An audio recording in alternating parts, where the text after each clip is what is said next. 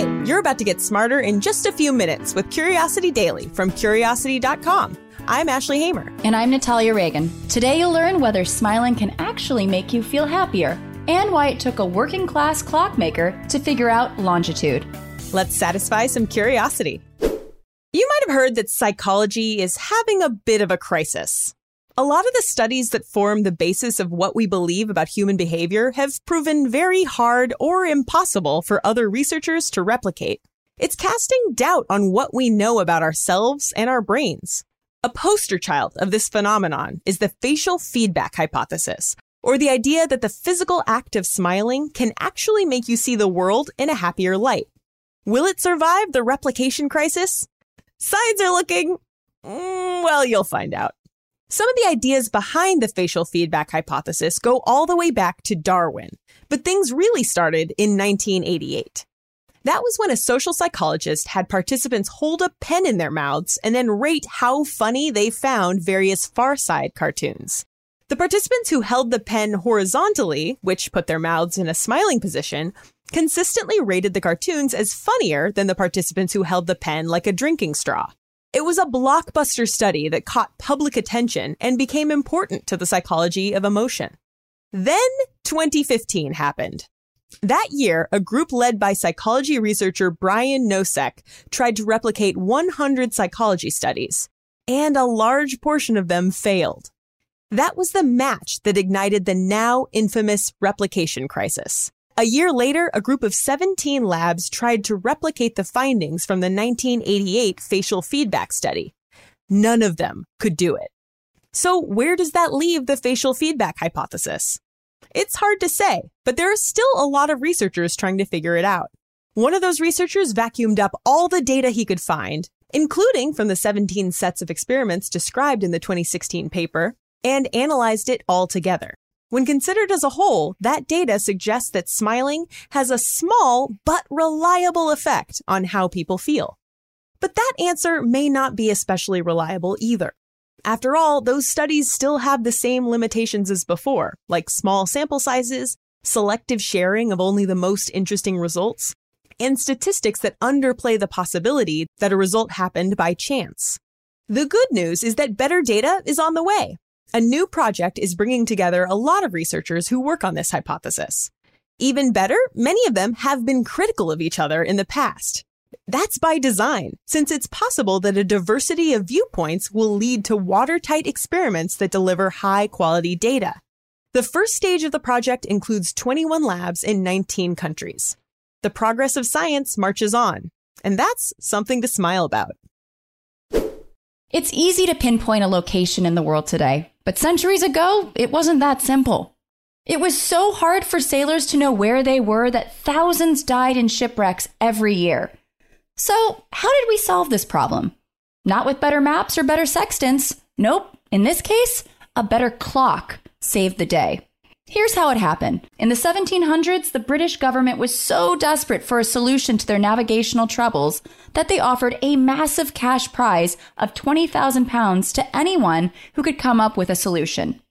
In today's money, that's equivalent to £3.5 million or $4.6 million. They called it the 1714 Longitude Prize. It's basically the X Prize of its day. The key to this problem was finding a better way to measure longitude and latitude. These metrics are generally considered to be two sides of the same coin, but when it came to navigation in the 1700s, they were nothing alike. Measuring latitude was easy. Use a sextant to measure the angle of the sun at its highest point, and you knew how far north or south you were from the equator. But longitude was a whole other ballgame. The Earth rotates about 15 degrees every hour, so traveling east and west changes the time of sunset. If you know the time where you are and the time in another known location, you can use the difference between them to work out your longitude. The problem was that clocks weren't very accurate, especially not on ships. The state-of-the-art clocks of the time used pendulums, and when you expose the steady beat of a pendulum to the chaos of the sea, well, you don't have a steady beat anymore. What is a sailor to do? Enter John Harrison, a working-class clockmaker with an eye on the Longitude Prize. He first developed a clock using two double-ended pendulums, which worked okay but wasn't quite good enough to win the prize. Still, it had promise. and the powers that be agreed to fund Harrison's future efforts. Good thing, too, since after 2 more models, he eventually hit upon the invention that would change the world. It was called H4. It looked like sort of an oversized pocket watch, but with much more powerful internal components that made it tick 5 times per second. John was pushing 70 by this point, so his son William tested it out on a journey to Jamaica. It succeeded with flying colors, and Harrison won the prize. His marine chronometer eventually combined with more accurate celestial measurements to help sailors pinpoint their place on the planet. But it also marked a successful end to what some called the world's first crowdsourcing event. Man, forget Who Wants to Be a Millionaire. Who wants to solve a navigational flaw that has plagued us for millennia and get $4.6 million? Am I right?